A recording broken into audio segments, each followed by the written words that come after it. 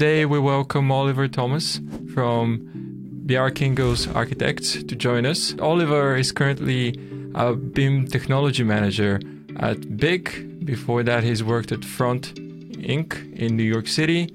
And before that, it seems like you spent quite a bit of time in Hong Kong. Again with Front. Was it with Front or with ADAS? And you're originally British, so you did your education in Britain, and then, well, you tell us what happened then. Yeah, well, thanks very much for having me. Excited to continue our conversations, really. So yeah, I'll jump into a little bit of my background. As you say, I studied in the UK. I went through like your classic UK architecture degree, part 1, part 2, and eventually part 3. But yes, right after I graduated, I spent a little bit of time in London, and then I moved to Hong Kong. I worked there for a number of years as like a design architect at IDAS, typical stuff, design competitions or stage 2, stage 3 kind of stuff. And then whilst I was in Hong Kong, I joined Front, and I kind of, the reason why I joined Front was like I was becoming like the grasshopper guy in the team.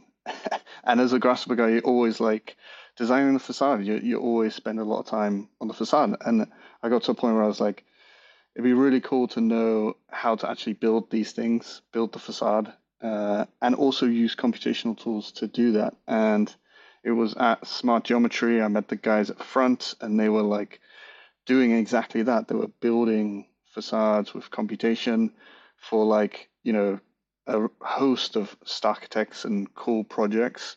So I was like, it'd be really cool to go there. So I spent a few years at Front, worked on the Zaha Morpheus Hotel, World Trade Center with Rex, Seattle Space Needle, and a bunch of other projects in between, where I really got to sink into the world of BIM and computation, like mostly Rhino and Grasshopper, also a bit of Revit, to actually fabricate things. And that was my little sidestep into deep BIM and computation to fabricate things. And then I wanted to go back into architecture and came back to the architecture world by joining BIG, where I'm now, I started as a BIM specialist, and now I'm a design technology manager. So I kind of cover everything under the umbrella of design technology, which is BIM, computation, AR, VR, AI is in the mix now, as well as like collaborating as much as we can with other disciplines, like the visualization side of things, workshop, what elements interact with them, like augmented reality or real-time rendering and things like that. So that's my little elevator pitch. Great. CV. So you were the grasshopper guy. It's funny that you say that, because I felt like I was that person at a point until I had a colleague who was much better than me. Yeah. And then I realized I know nothing, and I learned whole loads about him from him. Now he's completely left architecture behind and doing more programming and development. Oh, yeah, that's exactly how I learned. I was just learning from a couple of the people in the office that were really good, and started to pick it up. It was strange. I always thought I had a mind to think computationally. Now I understand what that means a little bit more, but I was very I liked the design side, but I also like the logic behind a design. And I thought, well, if I could just script it, it would be, A, way more efficient, and B, way more interesting. And so, yeah, that's why I started to gravitate towards it. And I struggled at uni because there wasn't anyone. I went to Liverpool in my master's, and there wasn't anyone really there that knew it. So I was like just kind of experimenting. And in those early days of Grasshopper, not like in my early days of Grasshopper, when you're learning, you can just get stuck for weeks on like the simplest thing that someone would be like, well, you shouldn't be flattening that list there. Yeah.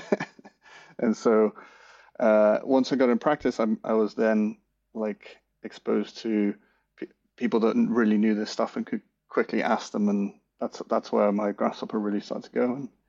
And so yeah, I started I was also using a bit of BIM as well, so it's kind of always had that mix of not just pure computation or pure BIM. I always had that mix of like a bunch of different design technology aspects. Right. Okay. So you mentioned you worked at front on some Zaha projects. Is there any particular project that maybe you can talk a little bit more about? Yeah, so I mean the main one I worked on was the Morpheus Hotel in Macau. It is a hotel which is kind of like it's secretly like a twin tower hotel, and then it's conjoined by these bridges, and then it's just wrapped in this exoskeleton. And so the middle of the building is super freeform. It's almost like, in classic Maya style, these holes are punched through, and you've got like these amazing kind of geometry that covers the bridges. And so Front was hired by the contractor that was in the process of like about to build this thing. And one of the most complicated parts of the building is the cladding for the exoskeleton structure. So you have the facade. The facade was all faceted. It's built out of loads of little triangles, right? So none of the glass is Hmm. actually curved or anything like that. So it is complicated. But the most complicated part was just cladding this exoskeleton structure because it was, every panel we were focused on all the freeform geometry. So every panel was unique. Most panels are double curved, if not single curved. There's no one condition that's really the same. So we had to design a system, a detail that would, basically hold Zaha's surface and turn it into panels and Bureau structure. And we had to work out everything in between. And so the only way that we could do that was with computation and BIM. And so we developed a detail. We then came up with scripts that populates this detail on all these different conditions. And then once we have this epic BIM model, we then extract all the information out in the form of fabrication drawings, tabulated data, which just means Excel, an epic Excel of dimensions of things, um, and various like whatever they needed to kind of actually fabricate and stuff. And so we were just purely in Rhino and Grasshopper using Front's plugin called EleFront, which basically gives you the fundamentals of BIM in Rhino using Grasshopper, which was like you can store information in the geometry, sort information via that geometry data, and so you can really quickly turn your Rhino model into a quite a powerful BIM model. So yeah, that was the beast that I was working on in for Zaha at Right. least. Yeah. So I had a look before this call at I mean, everybody probably knows it, but I looked at some details, and the detailing on the facade is impeccable, so really good job being on that team to develop that, which you don't get a lot of, when you work on big projects, especially in China, the detailing tends to be a bit left behind. But I suppose in this building, it was so difficult that either you get it and you make it right, or it just doesn't work at all. Yeah, I mean it's really an example of the true promise of BIM. In that, like, if you do, the idea is if we can absorb all the complexity in the digital side in Rhino in this virtual environment, then in theory, if we model everything literally to the nuts and bolts, in theory, the construction process will be a lot smoother. And I think for years the construction industry has relied that, oh, they'll sort that out on site, and because we only model it or draw it to a certain level. And I think on that project, it's a crazy timeline, crazy geometry. Everything about it is kind of crazy. Um, Yet there was like very few change orders or issues once they started to build it because we had kind of looked at every condition, and the only way we could do that was through the use of computation and BIM, really. And what kind of data did you inherit? Because it sounds like the design was pretty much completed when you got on board with the contractor. So you had Yeah. was it a Revit model or a Maya model or Rhino? And how usable was that data for what you were doing? So we had a surface from Zaha that was from Rhino, and they had indicated where they wanted their panel lines to be, and they basically gave us like a rule set, right? We want panel lines to either be here. Of course, we had to go back and actually create the panelization based on the fabrication limits. For example, I can't remember if this is the exact dimension off the top of my head, but we could only source sheet aluminium in 2 by 5 meters or something like that. So that dictates how big your panel can be, and so it means that a beam like that's this long, they may have wanted to divide twice, but we actually had to divide 3 times because of the fabrication limits. So Zaha gave us a Rhino surface and rules and indication of like where they want to see joints. And then Bura Happold gave us a structural model. And I remember, I think we did have to convert it into Rhino geometry and clean it for our purposes. I can't remember the native format they gave us, maybe IFC. So yeah, we basically had a model from Bura Happold of the structure and a surface from Zaha and some rules, and that was it. We had to work out everything in between this It cavity. sounds really exciting, but also really daunting that what you're working on, if you get it wrong, there's a panel with a chance of coming out and hitting somebody. Yeah.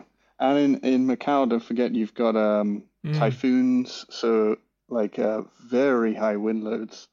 So yeah, it wasn't like we were building in they have extreme temperatures and also like storms and things like that. So yeah, and that's the real side of it is we're working for the contractors and building stuff. So that's how you can really test yourself and test technology. Right. Okay. So then at some point you moved, I don't know if it's with this project or a different project, to New York, right?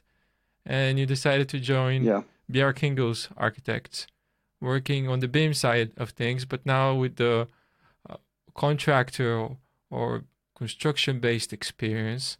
I suppose that somehow also made you a very useful BIM manager, right? Because you could consult people in the office and how to do that better, so there's less errors and less processing going on post design. Yeah. So that was actually my first project at Front, and Front are a US firm. So once I finished the Zaha project in Hong Kong, I then moved to New York. I worked for Front in New York for a little bit on the Performing Arts Center, which is part of the World Trade Center. That was with Rex Architects, and worked on a few other projects. And then joined Big in New York. I had to come back to UK, get a new visa, and all that kind of stuff. But yeah, I was itching to get back to architecture. It's really interesting working with all these different architects as a facade consultant. And the really interesting thing is you get to peek into how each one works. And even though you're not there in the office, workflow, you receive their models, or you're having, sometimes you work with them on competitions. You get a little insight into how each one works and the software they use and all this kind of stuff. But I was always really interested in Big's work. I've always really liked Big's work, and it's work that connects with my own outlook on design and what what I think architects could achieve. So yeah, I was very fortunate in that the stars aligned and they were looking for someone on the tech side.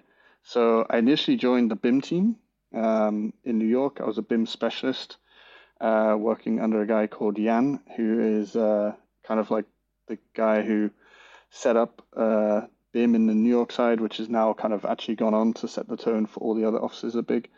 So I joined as a BIM specialist, but they knew I had this computational background and this kind of unique fabrication side. So on one hand, that's super interesting. On the other hand, I've kind of gone to the complete other end of the spectrum, right? I was working for contractors, but also architects, right?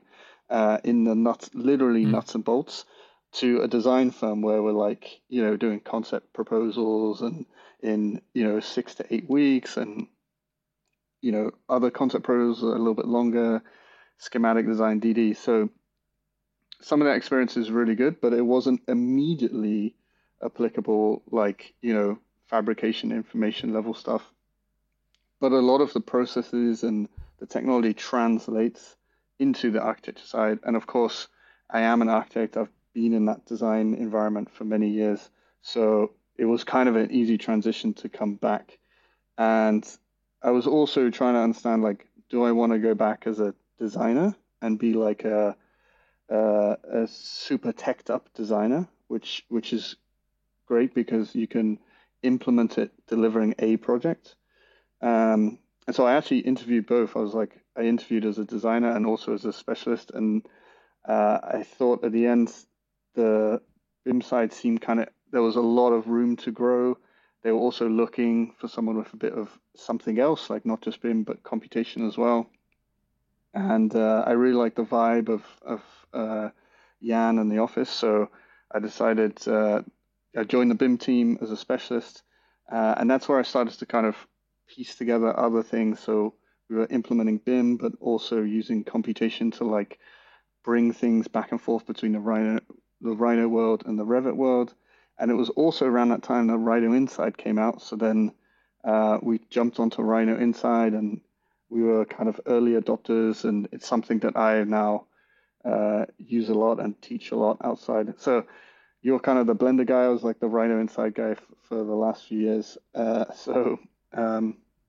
Yeah, and then it's just kind of expanded from there. I also started to be interested in augmented reality and virtual reality and started to drive that within the office. So then I was working in BIM, computation, AR, and VR. And, we also kind of evolved the technology team to not just be these separate disciplines of the BIM crew, the computational crew. And we now had profiles like myself that kind of bled between these different areas. And so now we are kind of like a design technology team with these kind of sub branches of BIM and computation and AR and VR and that kind of stuff. And which you see in a lot of offices, particularly how now the tools are becoming so interlinked and overlapping, right? Game engines are now coming into the world of BIM, and, Rhino and Grasshopper is literally inside Revit now. And so all these tools are kind of colliding together. Right. And so what is your current role? What does that encompass in your day-to-day activities? Yeah. So my day-to-day activities, it's always hard to know what my day is going to be like. I remember how that felt. You go on Monday and you're not sure whether, there's a new competition, or, you have to just Yeah, exactly. sort something out on the computer in some files. So yeah, my weeks, sometimes like this week is going to be super cool. I'll finally get to do my Blender course, and then you come in and it's the craziest week ever.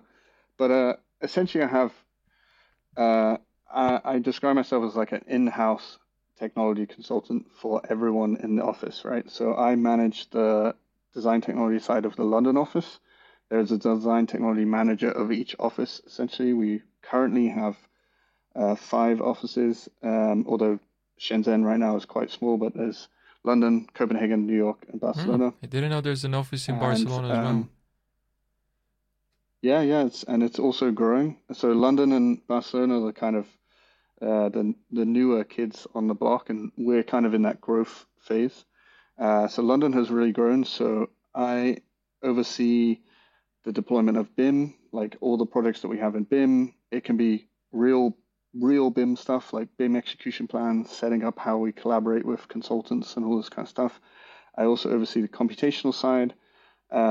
So, a project could come and they want us help with a script to design a facade or something like that. And I'll either help them develop them themselves, or I'll write a script for them so they can use it. And then there's the kind of other areas of augmented reality and virtual reality. So I oversee that. We set up, VR rooms and experimenting with HoloLenses. So, and then more recently, got AI. We're kind of launching big.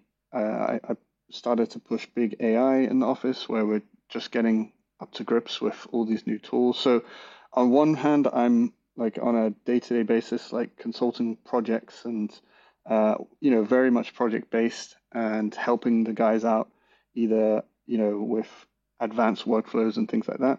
And then on the other hand, I have like looking at the office as a whole and trying to elevate Big Stir's design technology skill sets. So I host a lot of training, Grasshopper, Revit, Rhino Inside, all those kind of things, but also testing new technologies that we think will uniquely enhance the design process at Big. And so AI is a good example of that. Like all these things going on, let's test them. Let's see if they actually work in our design process. And if they do, then we'll adopt them. And it's kind of like our design process. It's survival of the fittest design technology. Like sometimes I introduce a technology and people are really excited about it, but it doesn't get adopted because it's kind of, extra work to make it happen, or like, a client's not that interested in it. Other ones I kind of introduce, and before I know it, like every product's using it. So it's quite interesting. It's an interesting environment to see what is working right now. So yeah, I'm kind of on one foot a consultant helping out all the projects and working with the project teams, and then on the other hand, overviewing the whole office and the direction that we want to go in design technology. It sounds like a pretty big role, a pretty important one on both hands, for production side of things and also for the future side of things. So congratulations in being there.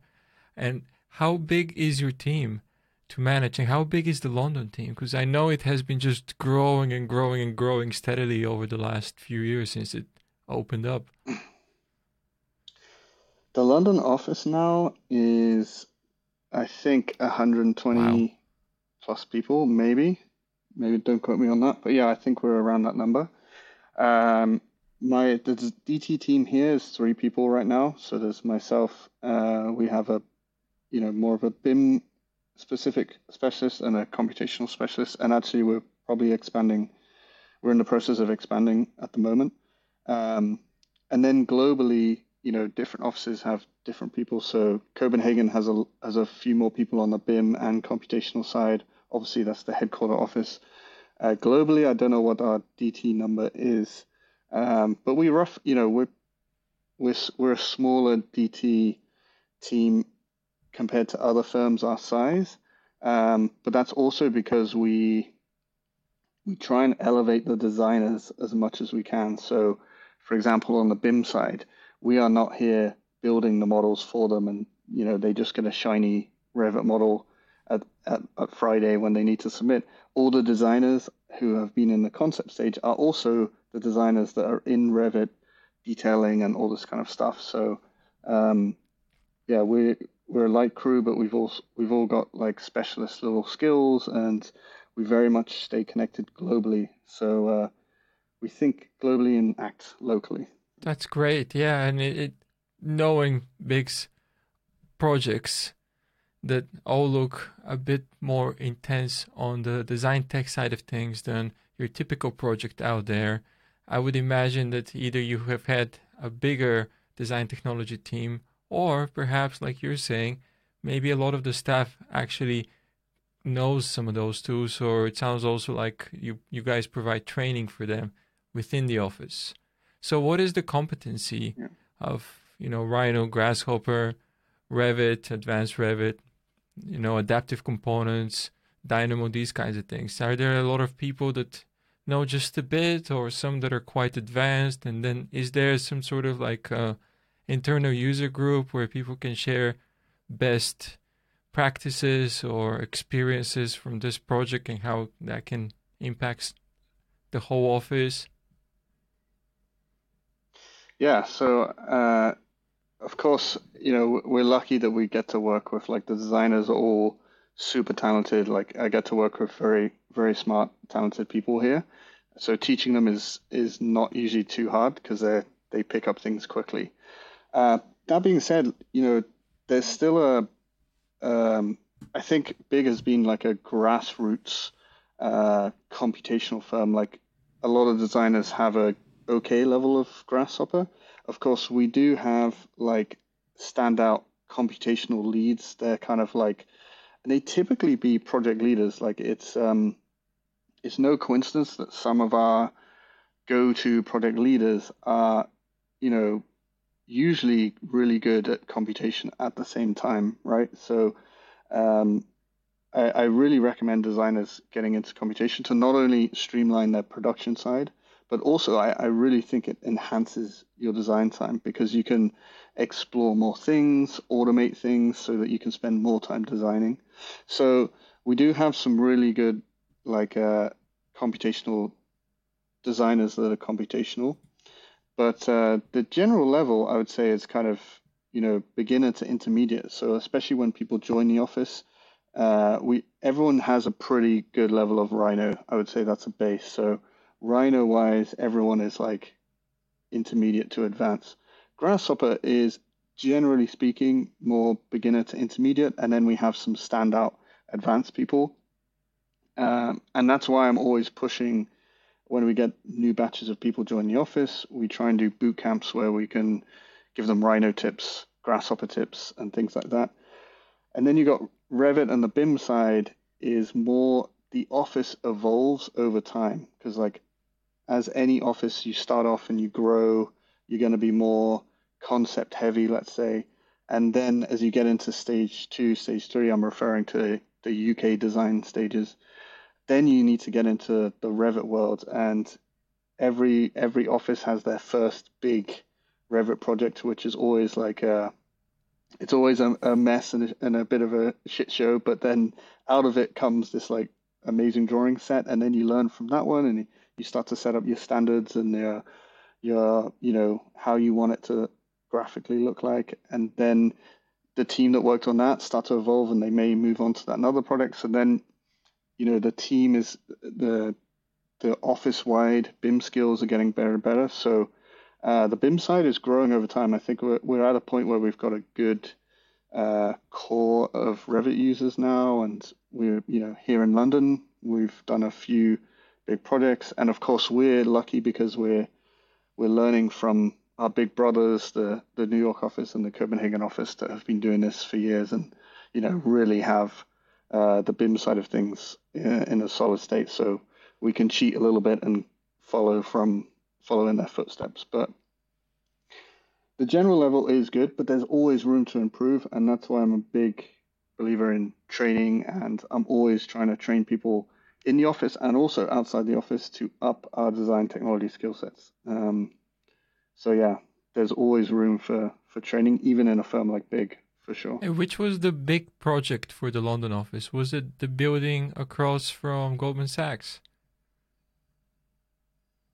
From Goldman Sachs, well, of course, the evolution in this office was this office started because of the Google project. So the Google headquarters in London.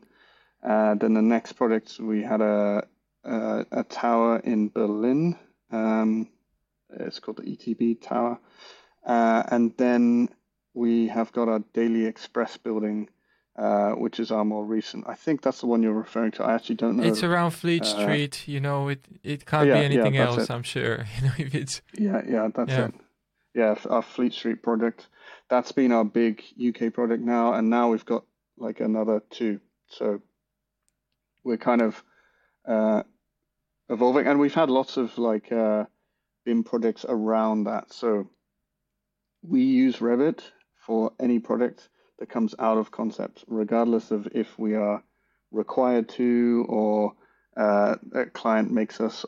We use it as an in-house process anyway. So all of our projects will transition into Revit once they come out of concept and go into schematic, or in the UK, that's stage 3. And is concept always Rhino and Grasshopper? Is there room, or do other people use different kinds of programs? No, we're pretty solidly a Rhino, Grasshopper firm. Absolutely no SketchUp. And I'm trying. No, there's really no other programs apart from like a few things. Like I have ventured into Blender here and there for, like I was talking to you before, some bringing typologies of landscapes and things in for whatever reason. I found a couple of videos that helped me out, so I ended up in Blender. But that's we're mostly a Rhino Grasshopper firm. That's interesting. I would have thought some of the AA grads would have brought some Maya skills with them, or from some of the other offices. No. So we have a single Maya license, and that's from a guy who came from Zaha that was like really trying to push it. The thing with and this is a large part of what I do is like looking at the office as a whole. The thing is, especially when you get bigger, right? If you have all these, if you kind of let it be like a free for all, you could have one team over there using Blender, another team using Maya, another team using Rhino, someone using SketchUp. And the way that it works a big is like the teams are just formed around the project. So you don't work for so-and-so partner or director, and that's it, right? New project comes in, let's grab you, and it's very organic around the project. So people are jumping around all the time. So just from a workflow, if you have like one project is in, let's say Maya, and another project is in Rhino, and another project is in Blender, I've got to train everyone up in 3 programs now. I can see the so that sweat they can coming work out on of all your these pores products, just right? thinking about it. I'm stressed just thinking about it. And of course, don't get me wrong, we look at all of these, like and we have a bunch of AA people. Honestly, the AA guys don't push Maya that hard. I don't think it's as heavy. Maybe if you're coming out of the DRL specifically, That's it. Yeah. but otherwise, I don't like the AA guys aren't asking to use Maya. We have a couple that pushed it and pitched it, and we do look at it. The problem with specifically Maya is I keep asking people to show me anything that doesn't look exactly like Zaha because it's so intertwined with one thing, which is freeform curvy geometry. I know you can do other things in it, but I'm yet to see good examples of it that you can't do in Rhino. And of course, there's people that bounce between offices. Like there's people that have worked at Zaha. There's people from Foster's and all these different firms, right? That come, that inevitably work at other firms.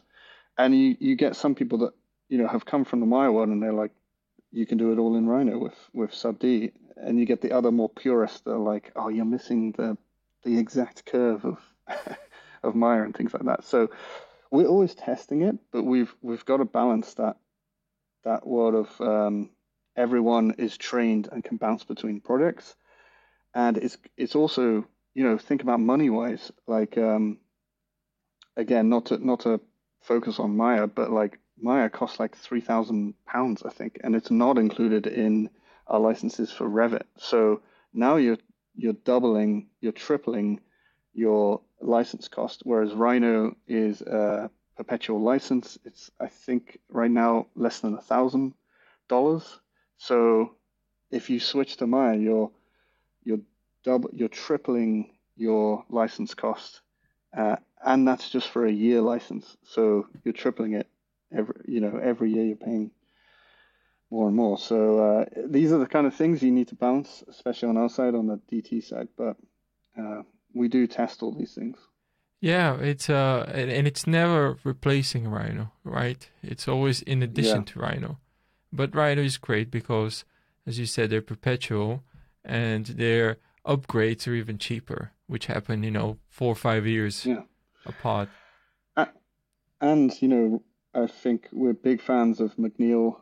I think they're one of our, they are our favorites software company in that they come in and they visit us and they ask us what works and what doesn't, and they it's not just us, they do that to many other firms.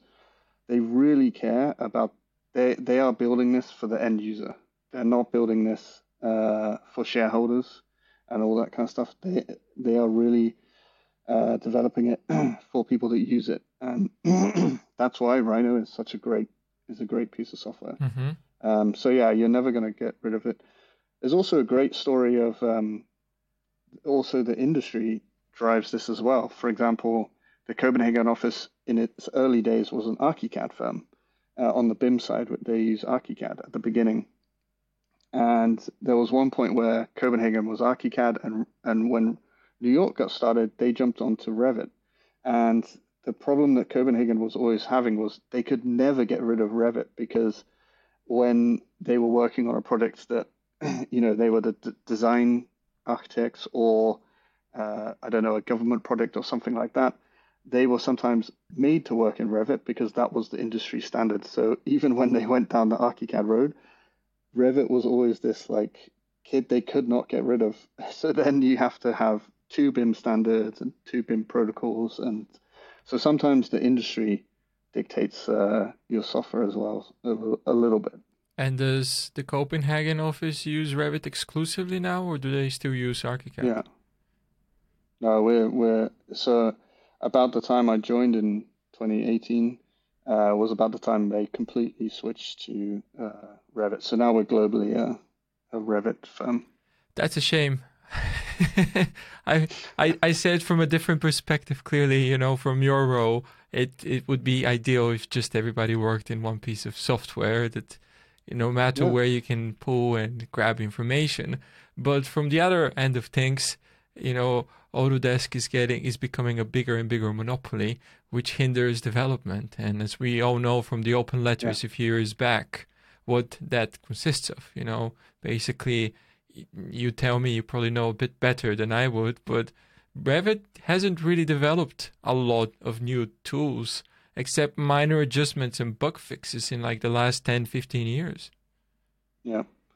Yeah. And we're big. I totally agree with that. Like Revit is over 20 years old at this point, and they haven't kind of reinvented the stack for a long time. The improvements that we see are kind of incremental at best. And we're in this era where we do use the programs that are best suitable for it, right? We don't design in Revit because it's not flexible at all in the design stages, but it is very good on the documentation side of, automating the drawings a little bit, creating drawing packages, collaborating. That's a big reason why I think ArchiCAD's a little bit weaker on the collaboration side. That's one of the reasons why it's maybe not as adopted globally.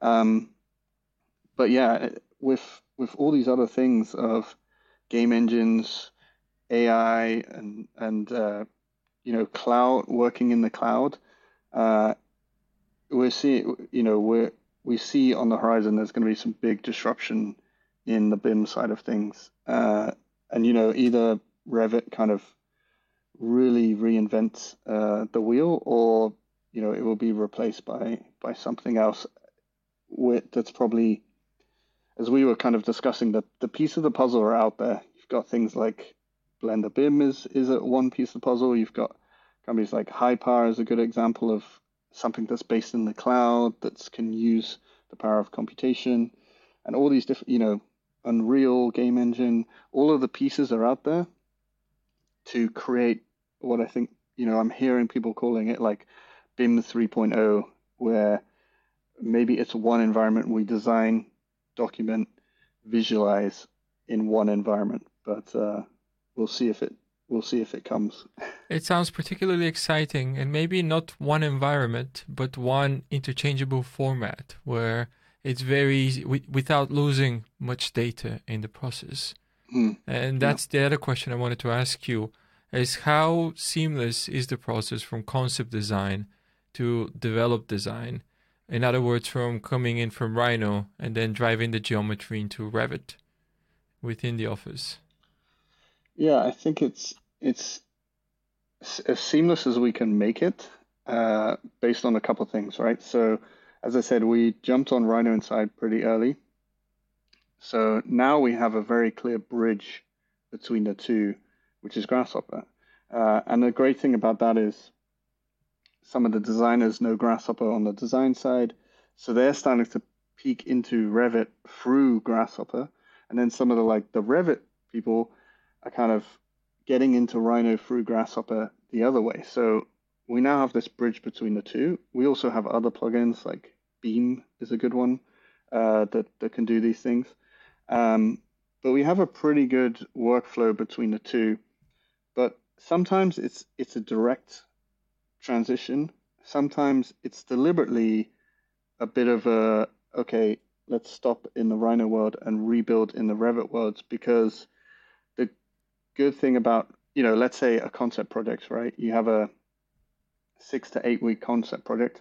Of course, you're not going to solve everything in that time. And so, like, yeah, out of concept, you come out with, some plans, so a 3D model, and then you go into the Revit world. And usually if it's a smaller scale and you've really cleanly modeled things and it's working, of course we can translate that into the Revit world, and kind of continue the workflow.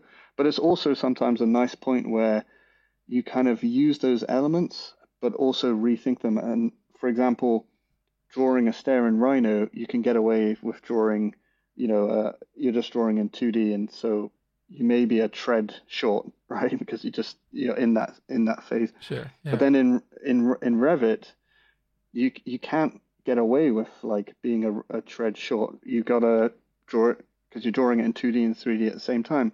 So it's kind of like a perfect combination of, once we move into this stage, this is exactly what the stage is for. It's where you work all these things out. So, like a core, we may bring in the bare bones of it, but that's actually where you want to draw your stairs and perfect them at that stage. But we could bring in the massing and the facade and the shell. And so often it comes out of concept. We set up all the Revit side, and we bring in as much as we can through Rhino Inside. So now the teams start with like a shell rather than it's just an empty an empty space of Revit. So we're always trying to streamline as much as we can, with scripts and automation. But sometimes you don't, you want to actually look and delve into the details of things. And it's not just between Rhino and Revit. It's also how can we streamline the design process. For example, visualization, like real-time rendering has disrupted the way that we work, because now we can seamlessly go into Enscape, for example. We jumped on Enscape super early. We also experiment with Twinmotion as well. Like our workflows seamlessly go into this environment where we can pull out images, animation, panos, VR, all this like kind of for free once that we've set up our environment. So I'm always trying to see how much we can streamline the design process. And the goal is if we can streamline some of these things, the designers can spend more time designing and less time like, drawing a wall line by line or, these kind of things. That's always the goal, isn't it? To get rid of Yeah. all of that. And in that respect, unfortunately, back to one of your earlier points, Revit is still king. I admit it myself. I had a small private project where I thought it would be perfect to try to experiment with some additional tools. So there's a tool called FreeCAD, which is a little bit like CATIA. So it's more geared towards industrial design, but there's also a BIM workbench within it. And on the 3D side of things, it's great documentation. If you're coming from the Revit world, you're like, I can't believe you can't, just have a dimension that's fixed to that wall. And I spent so much time and so many long nights just trying to like wrestle with the model. And then there was some kind of issue with the project, and I had to really quickly develop it much further. So I rebuilt it in 2 days, because it wasn't a very complicated project. So yeah, unfortunately, the one thing that Revit does really well, which is actually a very big part of architecture that we don't perhaps talk a lot about, is walls, doors, areas, dimensions, right? Yeah. So these 4 things, it does better than anything out there at the moment. Yeah, and whilst I'm giving Revit a bit of a hard time, it's still, it's still how we deliver buildings today, and it's a huge step forwards from the 2D BIM era of AutoCAD, and it's still being adopted. And this is how we deliver buildings today. We deliver all of the products that you see being built from Big have a BIM model behind it, and the reason why they're built is because we have to. It's not the reason that they're built, but like a huge component in getting them built is because we have documented them using programs like Revit. And also the interesting thing right now, I mean, whilst Revit needs development, it's not going anywhere anytime soon. And the thing is, the demand for, Revit savvy architects is super high. So it's really hard to find architects that are good at can use Revit in a project. And so, like, one of the most valuable things you can do right now is have that Revit skill set. So, whilst we're looking into the future, right now, it is one of the most in-demand skill sets, at the Interesting. moment. So, And do you mean like just general, making sure that when you move a wall, being aware of what that means in the whole model?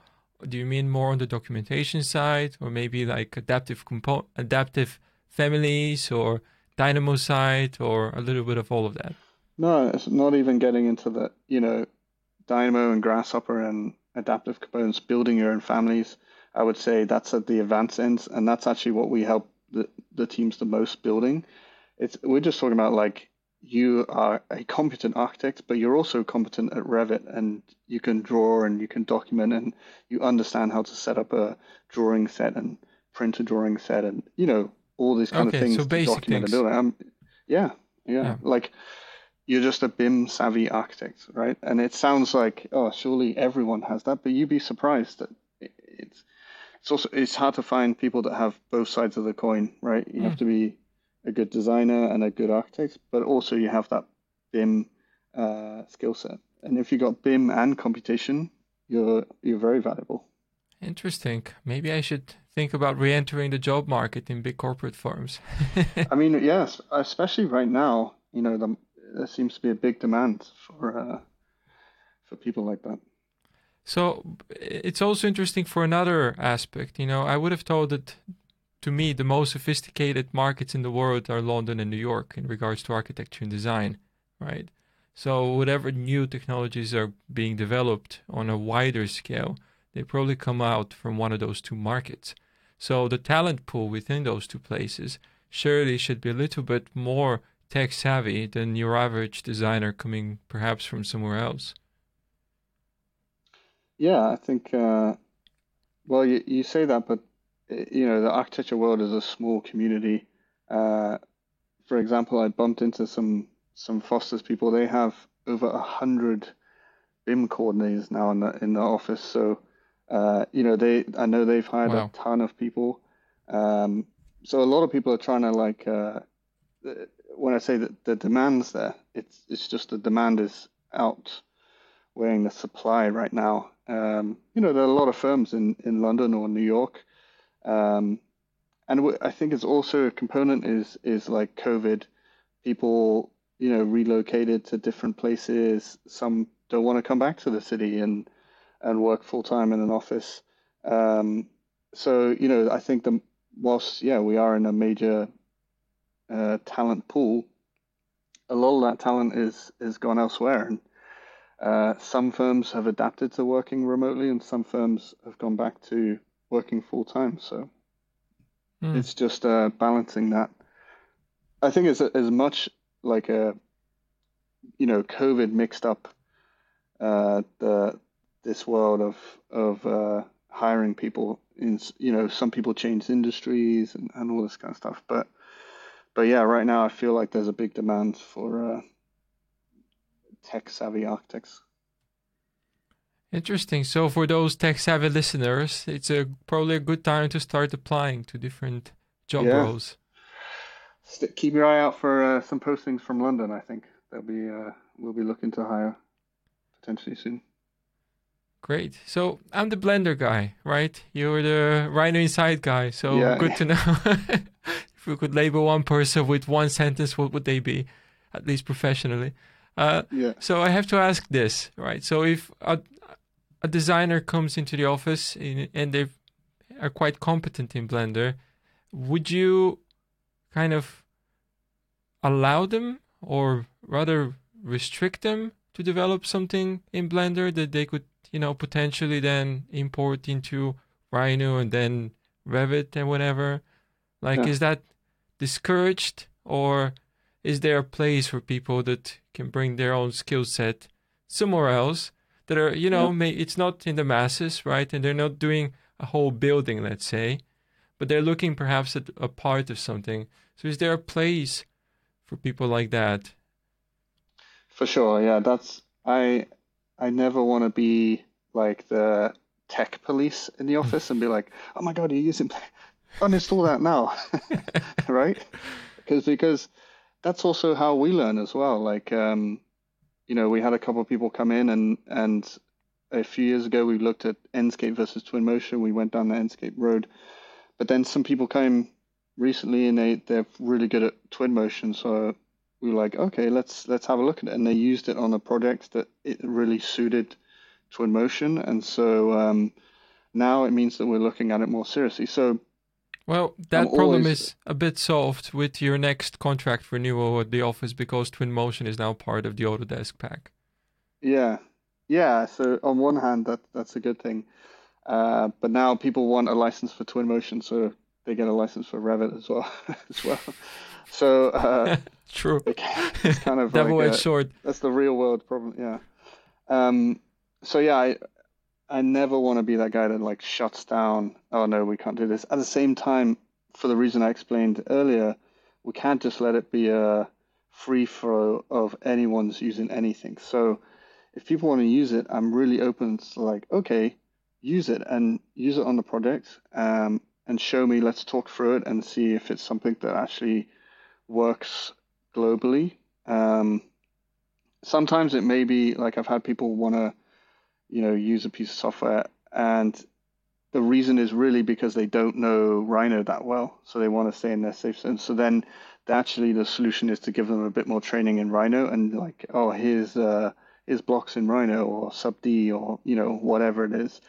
On other times, it's like, oh, actually, this is a completely different problem, and maybe we should look into this. So I never want to be shutting down people just because they're using a different program. Equally, we gotta make sure that we're aligned as a firm to keep our workflows as seamless as possible. So it's always striking that balance. But that's also the environment here, Big. It's a very open environment to come up with new ideas on the design side. So we also inherit that on the technology side. So we look at it, we evaluate it, and we're like, it's really cool. I don't see it working for everyone, but I'm happy for you to use it, and here's the workflows. Or sometimes we're like, actually, this is really good. Let's look at it, let's reevaluate, and actually we might adopt this thing. Hmm. You this topic actually brings in a potential idea for another call with you, which is maybe we should have a serious one-to-one of Rhino versus Blender and what, especially in the We could have differences. a model off. We'll try and model the same thing. I feel like I would lose that quite because Blender could be quite quick, but yeah, that could be fun actually. Yeah, well, first it might be a call. Maybe then, we can jump onto the actual design side Yeah, of things. we'll do it Because, off. yes, that's where We'll it do it could off offer screen. a Yeah, lot of potential is yeah, in some of the there's nothing you can't do with Grasshopper, but sometimes it's just the amount of time that it does take yeah, to build up something with Grasshopper. Whereas with Blender, yeah, you could just click on a button, add a modifier, and here you go. You've got mirror, you've got yeah. non-destructive booleans, and this is not something that you have to script at all or create a node tree on. It's just inherently part of the way that the software works.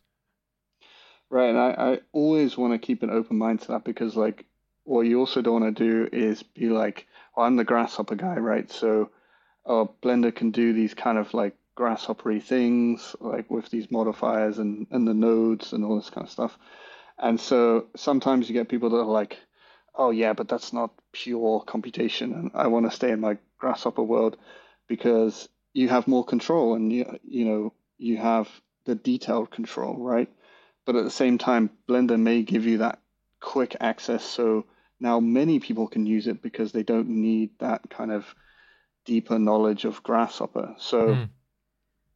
I just always want to try and create a open mindset and not get also uh, I forget what the word of it, but like dug into my what I'm comfortable in. Like I'm a Grasshopper guy, so I don't want to look at blueprints in Unreal because it's not like pure computation.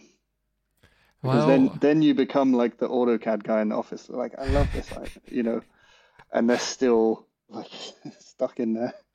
yeah. Uh, and also, for those guys that are saying that, if there is somebody saying that, pure computation is not Rhino either. Pure computation is you pick up, C Sharp or Python or Yeah, C++ right, right. and you do So it all then, in yeah, there. the coders are looking down on the Grasshopper guys, and then they were looking down on the modify crew, and then you got AI turning up and just blowing everyone out the Totally still water. in the party. Yeah, Yeah. yeah, Cool. So besides big, you also have you're quite involved with doing your own podcasts, right? And your own courses. Can you talk a little bit more about that? yeah. So I've definitely always been interested in teaching at some point, and I thought of a few different, because I've been teaching in-house at various different places for a little while, and I thought, what's the best way that I can impact as many people as possible? And so, I could go and work for a university and I can maybe have like, I don't know, 20, 30, 40, 50 students, however many students you could fit in a room or online. But I thought, well, it takes the same amount of effort to come up with a syllabus and teach and do these things to do it for one class of people or one university where only 20, 30, or 100 people can be exposed to it. Whereas I could teach online and potentially thousands of people could access it, and people from all different parts of the world, which excites me the most. And so I've always been thinking about this. And then, of course, during COVID, Clubhouse came out, and I thought this could be a really good way just to start things off. And we started and founded Architect Network by just having a weekly podcast on Clubhouse, and we're having conversations about architecture and technology, and then we've evolved to a podcast, to then starting a YouTube channel where we try and do quick videos and courses. That's a little bit on hold right now because the third thing we're really concentrating on is courses and like online courses. So we launched a Grasshopper Masterclass. We are launching a Revit Masterclass. By the time this is published, this is probably going to be out. And we've got Rhino Inside coming up and Enscape and all these other things that we're planning. So I launched Architect Network as a online platform to share knowledge about architecture technology with the niche of having it from the perspective of working in practice over the last 10 years on projects from, amazing practices, working in firms like Big, because I saw there was a gap in the market of uh, people teaching that haven't really spent much time in practice or like are super young and have just come out of practice, which is Yeah, that's really totally good. true. And then on the other hand, you did have people teaching from a practice, but it was like super, uh, super deep knowledge, or it just wasn't very accessible.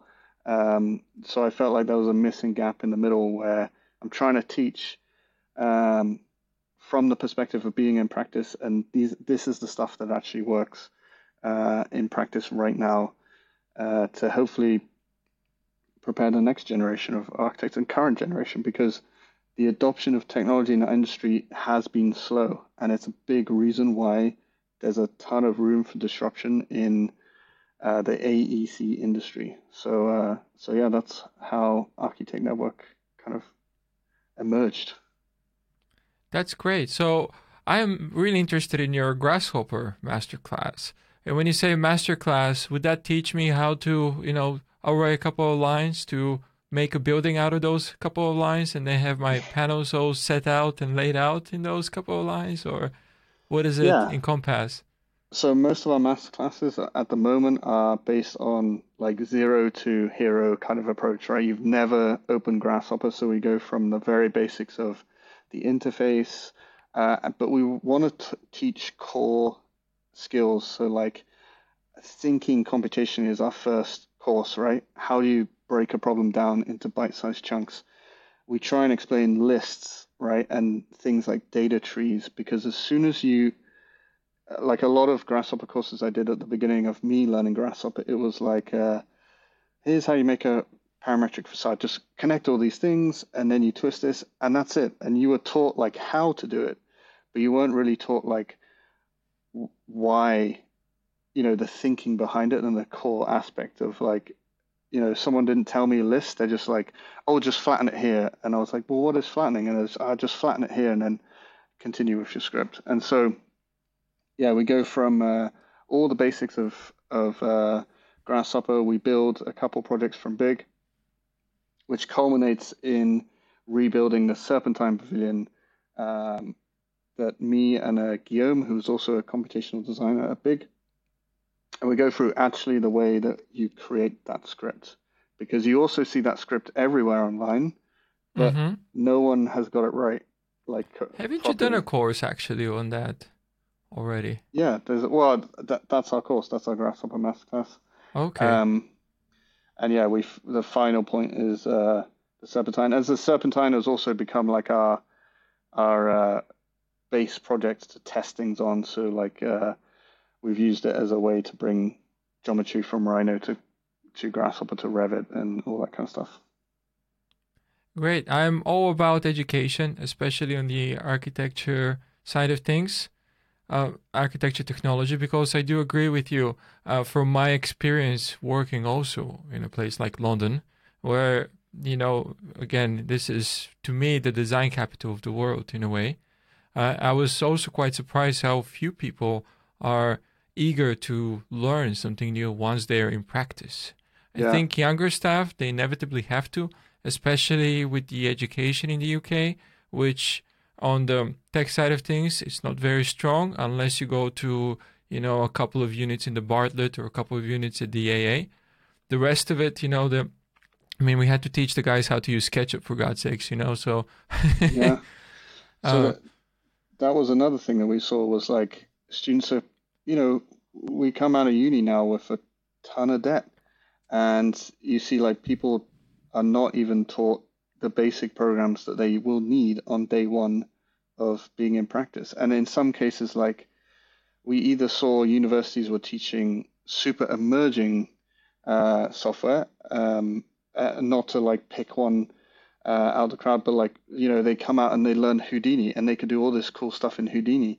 But then if they come into architecture practice, it's just, you know, I can't use that right now. So, like, hmm, and then on the other hand, you'd get the other end of the spectrum where, for whatever reason, the professor or the dean of the school loves ArchiCAD. So everyone learns ArchiCAD, which is also great. But the reality is maybe 90% of firms use Revit. So there was always this gap, and or a lot of time I talk to students all the time, and I'm like, are you taught programs? And it's almost expected that you teach yourself the programs, and we just focus on design. So we also saw there was a massive gap in university to learn technology. And so that's another reason why we started Architect Network. And it's another reason why we try and make the courses as accessible and as affordable as possible so as many people can access them. For example, our Grasshopper Masterclass was live, it was free live on YouTube. And we had 600 people sign up and view the course over time.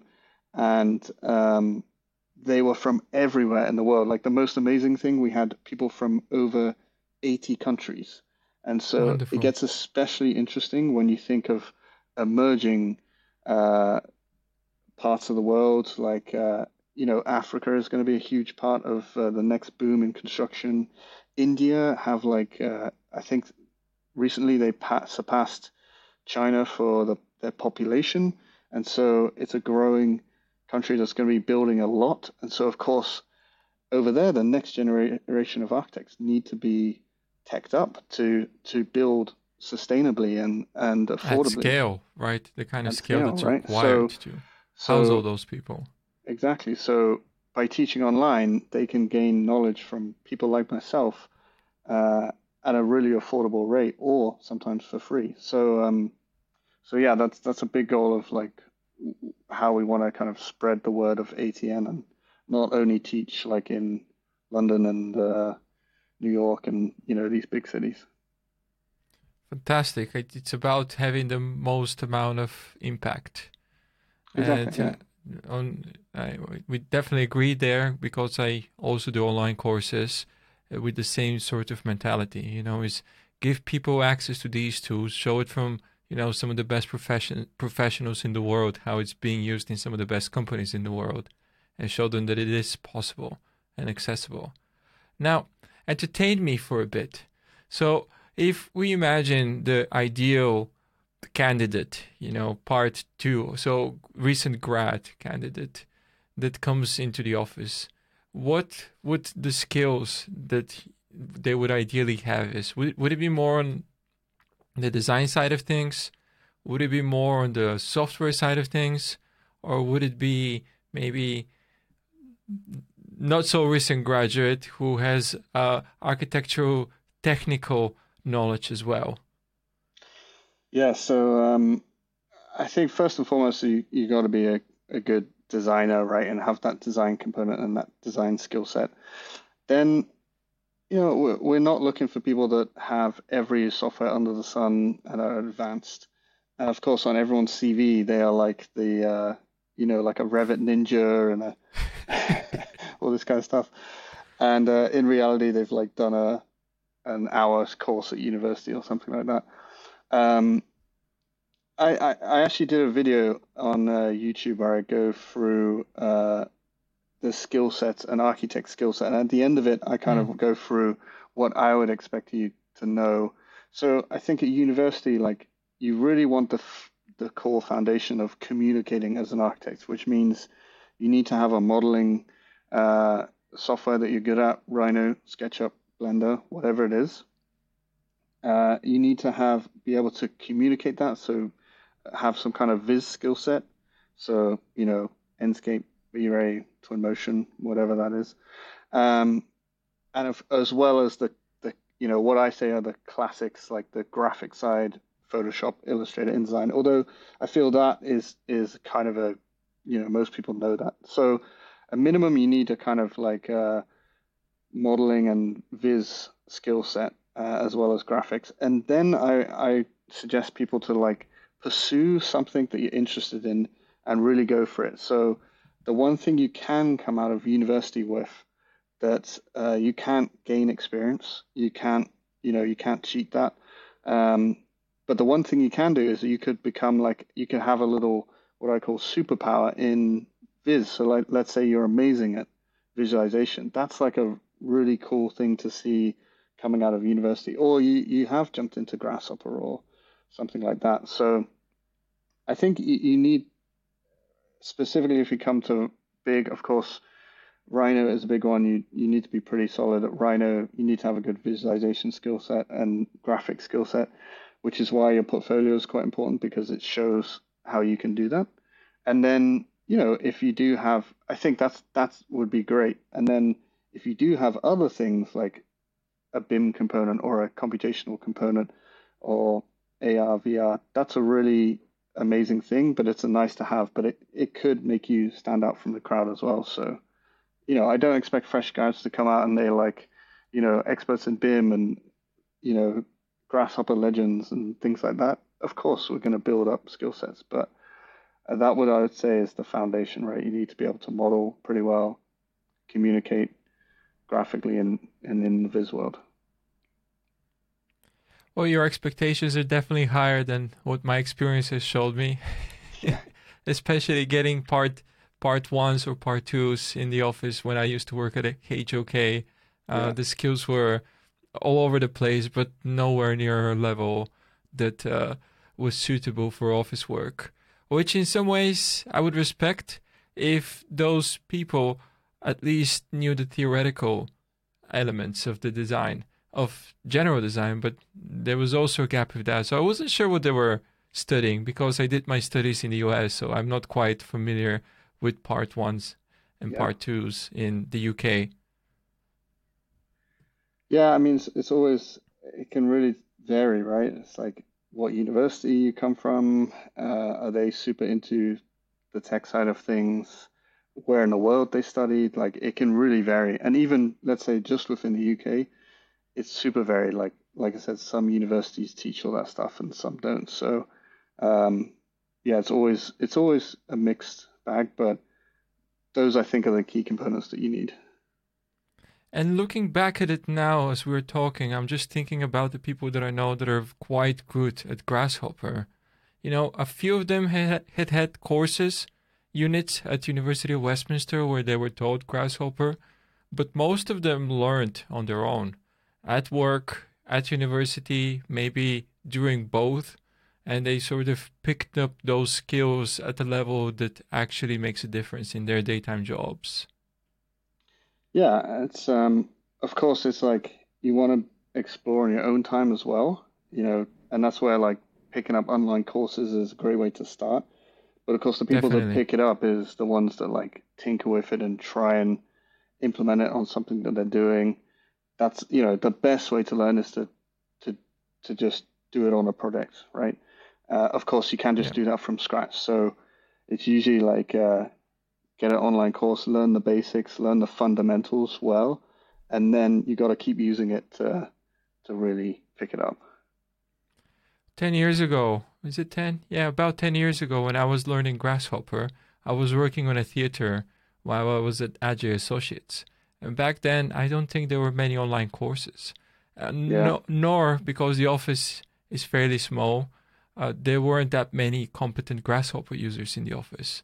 But yeah, I knew with the amount of changes that we had to produce in regards to the outer shape and how the theater needs to kind of be completely reconfigured. The only way to do that and not lose my mind was with the script. I still lost my mind because, it spent countless weekends and long nights trying to sort it out. And I really wish back then, that there were the sources that we have today with the numerous platforms that teach those fundamental skills, including your courses. yeah. I think especially online now, you've got a lot of choices, right? Especially with YouTube. There's paid courses versus unpaid courses. There's a lot out there, but like I said, there's still a variation of these qualities. So I think now students have a lot more to learn from, but now you got to pick through the ones that are actually useful. Um, so yeah, I think like, whilst we were in practice in the early days and learning these things, you have less places to learn. So now I think students have a ton of places to find new things, but now it's just finding the good ones and like the relevant ones. Yeah, definitely. Right, okay, so I think we're coming to a close here. I'm just looking at the clock and time seems to be flowing by Yeah, when you're having fun talking. yeah, But I wanted to ask you a question that you asked me yesterday, right? And I think it's a great question to ask. And that is what you're the most excited about in regards to architecture and technology coming up. yeah. Obviously, I'm a little. It's a little bit of a cheat question because I'm asking this. I'm always thinking about it myself. So Yeah, for me right now, I mean, you can't ignore the AI wave that's coming, right? I think it's super exciting, and every day I'm like reading something new that I want to spend time looking into. So AI is definitely one, and the other one is the kind of um the emergence of game engines in our industry. I'm particularly excited about Unreal 5 right now. So I'd say I'm trying to, of course, for me, I'm excited about everything. So sometimes I have to like, I'm excited about Blender as well, which is how we got this chatting. Um, there's all these exciting things going on, but I think the two things this year, this every year I try and like add to my skill set. And so this year, a couple of things I'm really been pushing the AI side and trying to keep up to speed and up to date with the AI that's going on in the industry, but also Unreal. I'm really excited to add Unreal to my skill set, particularly Unreal 5.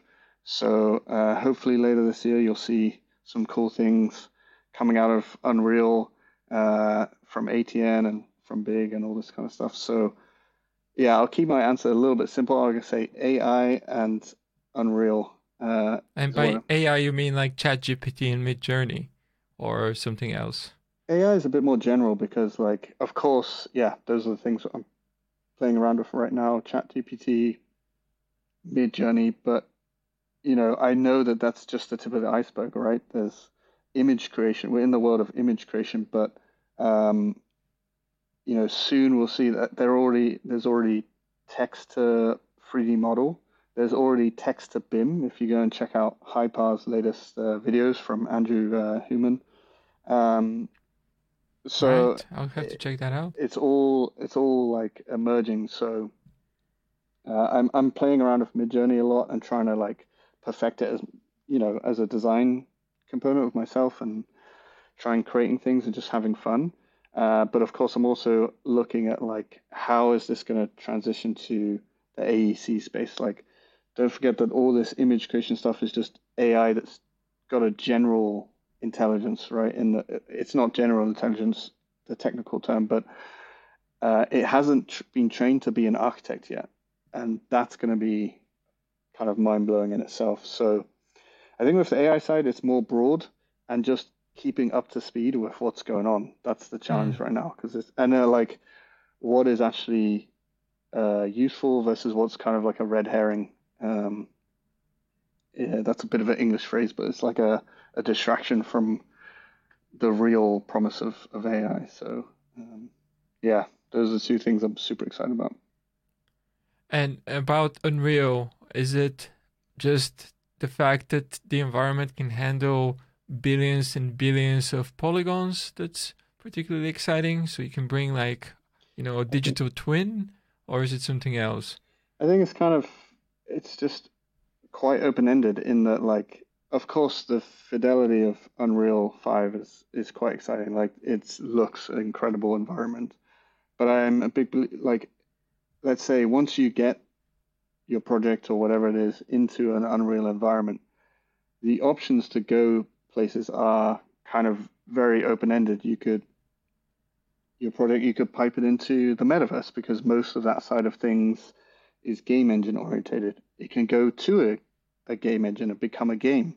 Uh, you then got AR, VR that you could use out of it. It could be a digital twin to use another buzzword, but you could also just use it for your images, animation, and storytelling, right? So I think once you've spent time developing an Unreal scene, there's so much potential to go out in different directions. So I think it's just the open-endedness, and of course, yeah, the quality looks super good. So yeah, it's not one specific thing. It just seems to be very powerful.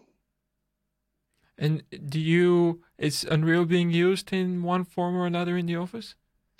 Yeah, slowly we're starting to tinker with it and develop a skill set in it, but we're still in early stages. So there's some products we've been in there and try to create something for a project. But yeah, we're kind of developing that skill set now. And the people that are participating in those projects, are they architects or are they more Yeah. from a gaming background? Now we always try and develop technology on a product. So we don't have a lot of R&D. I don't sit and just do something for R&D purposes. It's usually like taking a project and seeing if we could use it on a product or use it as a test case at best. So, but always we're trying to test this on a project as we go, for sure. Actually, thank you for saying that because that was another question I remember I had in my notes is whether you guys have like a computational research division. And I think you just answered it. That for right now, it's mostly project based. Yeah, we're less heavy on research and more on project based. But like I said, we have a BIM crew, a computational crew, and all this kind of stuff. But uh, But surely you must have your own Revit add-ins, right? For sheets, for things like that. yeah, like we have PyRevit bar and things like that. But we don't get too deep into tool making, as in like coming up with our own plugins and things like that. It's more adopting stuff that's out there and implementing it on projects. Like that's really where we kind of function the best, I think. I see. Great. Well, thank you so much for your time, Oliver. And it's been a pleasure talking to you. And yeah, so if there's anything else you'd like to add, let us know. And if not, I think I have a feeling we'll be chatting probably more frequent than I thought initially, based on our common interests and what could potentially be. I'm really excited for potential Rhino versus Blender, battle. Yeah, that for sure. Let's do it in our sword suit. Yeah, no, thank you so much for having me. Of course, if you want to check out ATN, you can check us out on YouTube or archi.tech on the web or on Instagram. But yeah, for sure, we'll be talking soon, and maybe let's try and do this Blender a model off of Blender versus BIM. Model off. Yeah. I'm not sure you're gonna win, but let's try it. I'm not so confident either, but I'll try. Who knows? I mean, you design real facades for Morpheus Hotel. That's a that's a ninja skill. Yeah. Cool. Well, thanks a lot for having me, and excited to talk again in the future. Take care.